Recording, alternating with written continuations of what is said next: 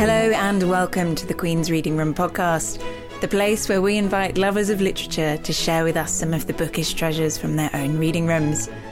Coming up in this brand new series, we'll hear from actress Dame Joanna Lumley, author and comedian David Baddiel, novelists Elif Shafak, Anne Patchett and Bonnie Garmus, as well as children's writers Joseph Coelho and Frank Cottrell Boyce. Plus, each week we'll hear from Her Majesty the Queen herself. I'm Vicky Perrin, Chief Executive of the Queen's Reading Room. We're kicking off our brand new podcast with a gem from crime fiction and are coming face to face with the inventor of Inspector Rebus. In 2005, this author's books accounted for a whopping 10% of all crime fiction sold, and he even manages to appear as a character in Alexander McCall Smith's novel, 44 Scotland Street. Today, we're stepping into the reading room of... Hello, I'm Ian Rankin, Sir Ian Rankin, excuse me. To explore the books he simply couldn't live without.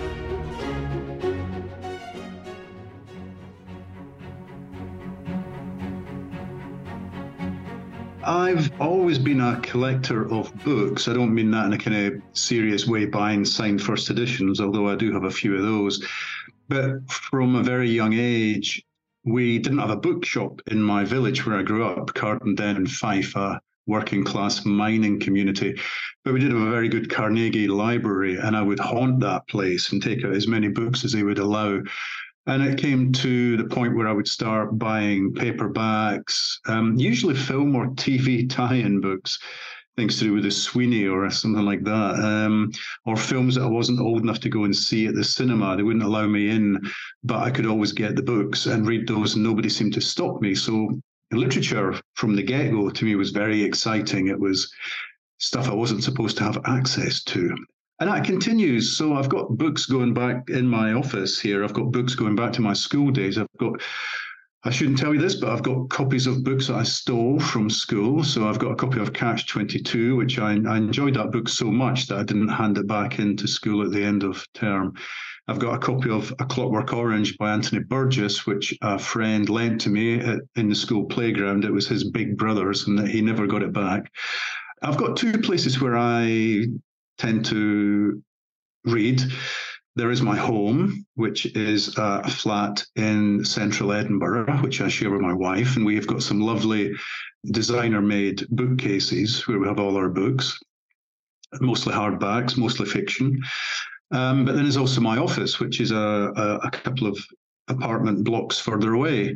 And I've got lots of IKEA bookcases, the infamous Billy bookcase. I've got a whole room of Billy bookcases, which are full of my books of mine in translation, but also books that I've been reading and enjoying. And I just put the latest book on the shelf, and it was Tackle by Jilly Cooper, her new hardcover.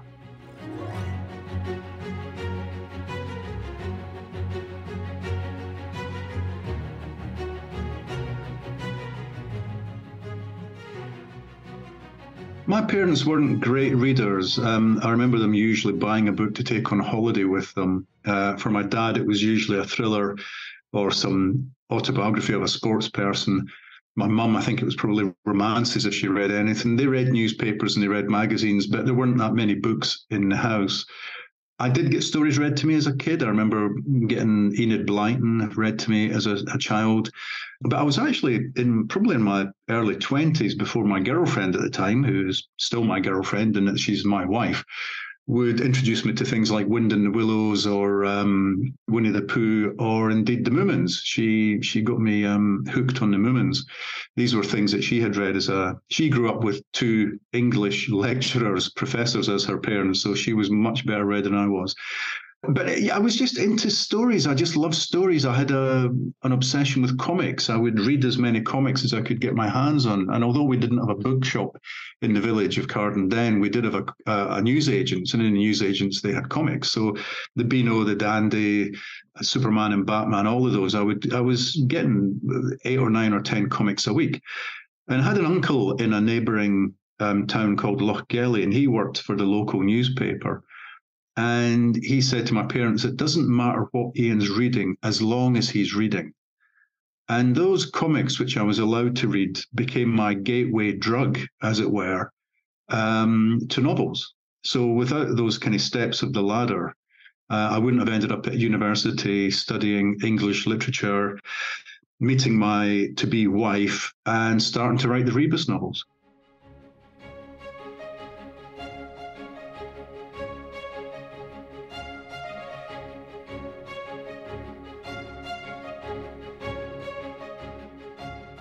First book I bought with my own money might well have been an Alistair MacLean novel. He was a Scots-born thriller writer, huge in the 60s. Everything he did was turned into a Hollywood movie, or so it seemed. And I think I bought Where Eagles Dare. I'm pretty sure it was the film tie-in, so I had a picture of Richard Burton and Clint Eastwood on the cover.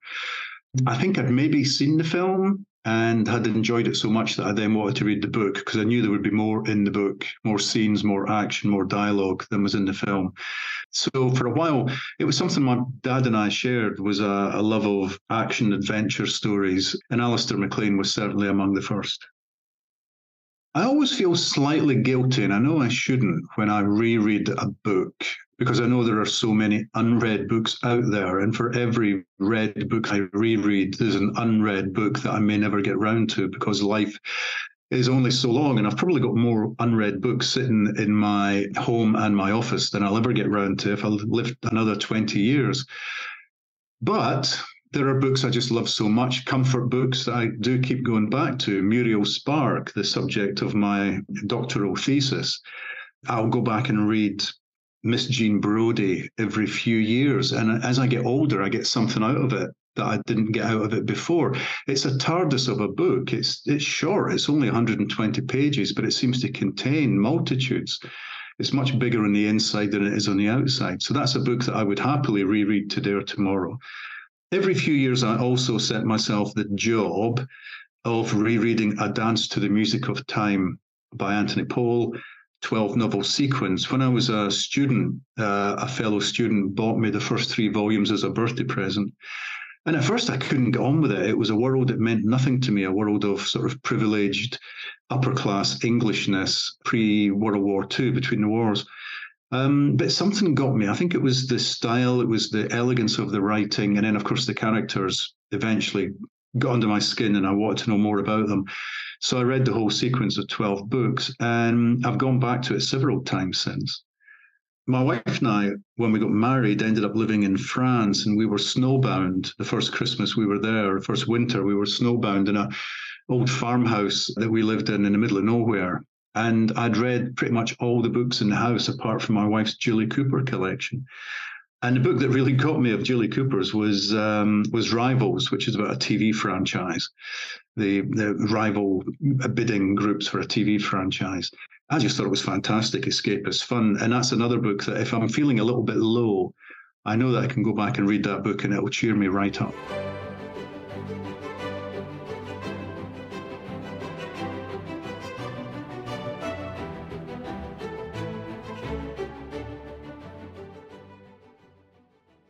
I've got books that mean various things to me.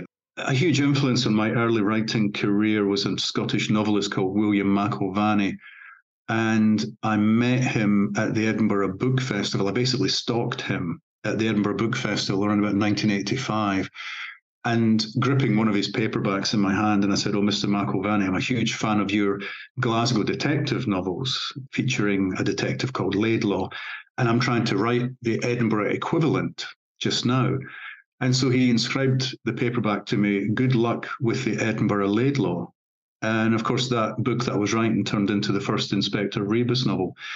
So that meant a lot to me, that I'd managed to meet one of my heroes, and he was charming and positive about the fact that maybe I could give this a go and succeed.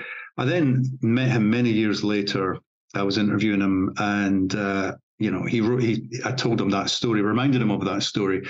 And he then signed another book to me, The Edinburgh Laidlaw Done Good. I thought that was very pleasing. I also once managed to meet Muriel Spark, and I got her to sign my first edition of The Prime of Miss Jean Brodie. That was a very special moment. And there was a photographer there who managed to capture it, and I have that framed photograph on my office wall. Same goes for meeting Keith Richards. He was signing his autobiography, and I got a photograph of him signing it to me. There's lots of books going back. You know, the books that I kept from school days, Catch 22, A Clockwork Orange, the books that were given to me as birthday presents, the Dance to the Music of Time, which stayed with me, are going to stay with me as long as I live. Every book means something. And if you're an author, every book you read gives you something. It's something you will take from that. You may not realize it at the time. It could be something to do with the author's style. It could be a character. It could be the structure of the book. There's something you will take away from that buries itself in your subconscious that will become useful to you at some point in your writing career. Muriel Spark wrote a novel called Loitering with Intent, which is about a young wannabe writer. And in that book, she says that's what writers do. They loiter with intent. They just hang around waiting for the stories to come to them. I remember intently the first time I didn't finish a book. I was a student at the University of Edinburgh. I was sitting in my digs. I had been told, I was studying American literature, and although Norman Mailer was not part of our American literature course, I was told that he was a writer who I might find interesting. And I bought his latest paperback, which was called Ancient Evenings. It was about 800 pages long, and it was about the pharaohs of ancient Egypt. I think I got about 500 pages in, and I just thought, this is rubbish. And I remember just closing the book and feeling a little bit guilty that I wasn't going to finish this book. But there are so many other books out there clamoring for your attention that you might enjoy. If it's a book as I get older, I certainly realize this. If you're not enjoying a book, it doesn't mean to say it's a bad book. It's just not a book for you. It's not to your taste. Discard it, go off and read something else. If the book means something to you, then it will refuse to leave your head. And at some point, you might find yourself going back to it and finishing it. But no, there are so many books out there that you might get great pleasure from and learn from that you probably shouldn't continue reading a book if you're not enjoying it. These days, I get sent a lot of books by authors who are at the beginning of their careers. Their publishers are looking for a few words of praise that they can maybe put on the cover when it's published. I do try and read as many of those as I possibly can, but I probably get sent 10 or 12 a week. And I probably read 50 books a year, probably a book a week I actually read. So the chances of me actually getting around to reading these books are fairly slim. But you know, it happens, and it's always a pleasure when I come across a new writer at the beginning of their career, and they're writing terrific books. And that's a thrill. And I do try and help them wherever I can.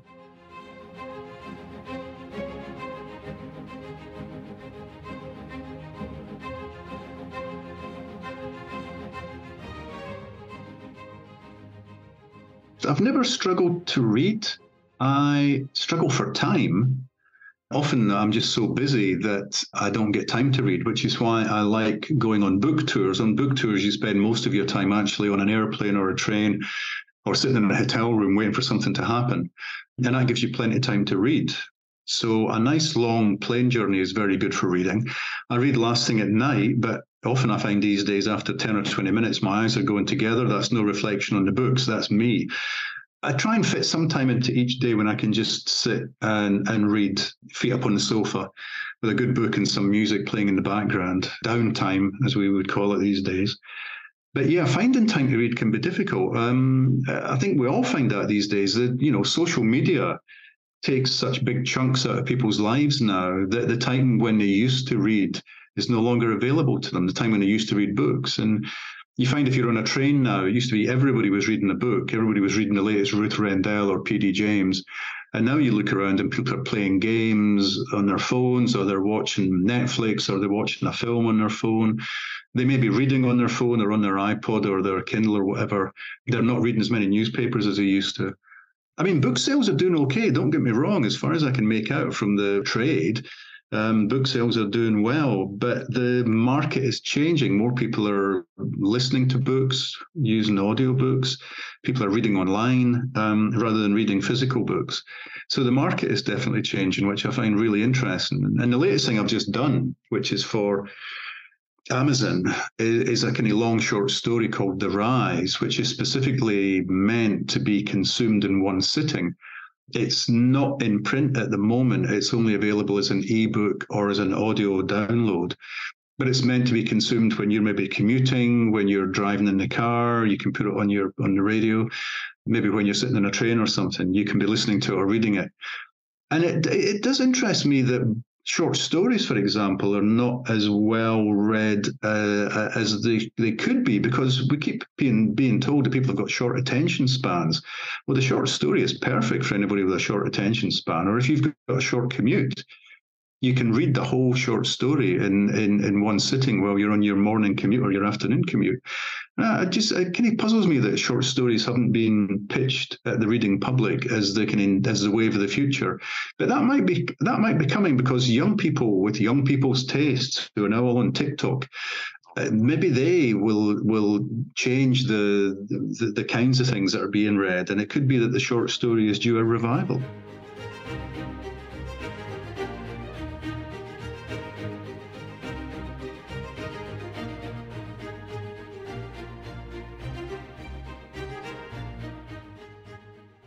The amount of research I do varies from book to book. Mostly it's imagination and inspiration, but because I do write about professional people doing a real job, I try and get the details right. But often that's a case of actually speaking to them, contacting them, rather than actually reading books around a subject. Just recently, I'm about to embark on a project which involves a prison, and I was able to talk to someone who knew someone who knew someone who knew someone at Edinburgh Prison, and was able to get a visit there. I got more from that than I would ever get from reading a history of prisons, or even contemporary books written by ex-prison officers or people who've served time. Actually experiencing the noises, the sights, the smells. These are all things that are going to be useful to me when I write my story, in a way that reading something on a page wouldn't be. Having said that, I do, during the course of any year, any interesting articles in newspapers or magazines, I will clip them, I'll cut them out, and I'll put them in a big folder. And when it comes time to start thinking of writing a book, I get the folder out and go through it to see if there's anything in there that's useful. So oftentimes long magazine articles or newspaper articles, interviews with people, can be really useful to me, can be really helpful. And I will read a few books. I remember when a previous Rebus novel, A Song for the Dark Times, involved internment camps in World War II, camps where we put prisoners of war, but also camps where we put people we thought might be spying or whatever, or we just didn't trust because they came from a different background. They were Italian, or they were Chinese or Japanese. So they ended up in internment camps. And I did read, I went to the National Library of Scotland and sourced various books on the history of internment camps. And those became very useful to me for background. Yeah, my next physical book launch is going to be a game called Malice, which is actually a script of a play which was produced early in 2023. And it's a Rebus story. It's basically my take on An Inspector Calls, that wonderful play, An Inspector Calls. And it's a dinner party in a rather refined part of Edinburgh. Rebus, my retired detective, is there as a +1 of a lawyer. There are 6 people around the table. The hostess has devised a murder mystery, a kind of Cluedo-style murder mystery for them to solve after dinner. And while they're all getting dug into that, a real murder occurs. And our retired detective has the chance to solve it before the actual police investigators and the crime scene team arrive. A lot of fun to write. So it's a script of that, and I'm just hoping it might act as a little stocking filler for people who are aching for the next Rebus novel, full-length novel. But this year has been my sabbatical year. My wife told me, 2023, Ian, has to be your sabbatical year. Otherwise, we're getting divorced, because she thinks I've been working far too hard and she's not been seeing enough of me. So no new projects during 2023, and no book tours or festival appearances. Just lots of holidays, which has been absolutely fantastic. But I will be sitting down fairly soon to start the next Rebus novel, because the previous novel left readers on absolute tenterhooks, and they're slightly annoyed with me that I've taken a year off.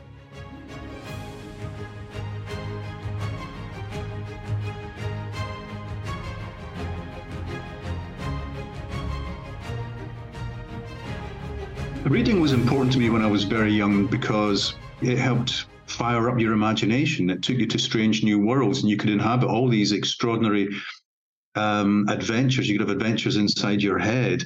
I grew up in a fairly mundane working class village, but reading stories took me all around the world and further. Took me across history, took me across the universe. So that was fantastic when I was young. I think reading can also be therapeutic. It can be a way of dealing with anxieties or start to come to some answers about the state of the world. I mean, that's why I chose crime fiction to write, is because the crime novel deals with the mess that we are in as a species, and maybe says, why are we in this mess and how can we get out of it? I think reading just opens you up to empathy. It takes you into different lives. It takes you into different people's heads. And it allows you a dramatically wider experience of humanity than would be the case if you didn't read. So what I would say to anybody out there is read. It's part of what makes us human. It's part of what makes us civilized. It's part of what makes us a working, viable society. Her Majesty the Queen is a lifelong fan of crime fiction, and I'm guessing that if you're listening to this episode with the creator of Inspector Rebus, Sir Ian Rankin, that you might just be too. Another crime writer Her Majesty particularly admires is author of the Dead series, Peter James. In fact, in 2021, Her Majesty popped down to the ITV set to take a sneak peek behind the scenes of the adaptation Grace. While there, she had a chat with Peter about how he continues to come up with new and gripping plots. Let's take a listen. How? Because, I mean, you literally bring out one a year, don't you? Which must be very hard. How on earth do you think of new plots and new crimes? The one I wrote on Internet Dating, Dead at First Sight, that came directly from a request by Sussex Police. They approached me, a senior detective superintendent, and he said that people in Sussex had been fleeced out of £5 million in the last 3 years by internet fraudsters. Yeah. Would I consider writing a Roy Grace thriller set in that background? And if I did, they would give me as much research help as they could. They would show me the files, obviously no names, but they showed me them out. And there was one lady in Sussex, £4 million. 4 million? Yeah. And there was several at 400,000, 200,000. Good Lord. Of course, it wouldn't be the Queen's reading room unless we delved into some of Her Majesty's bookshelves. In each episode of this podcast, we're going to put a question to the Queen about her own reading. This time, we asked, which books did Your Majesty most enjoy reading to your grandchildren? And did you do different voices for different characters?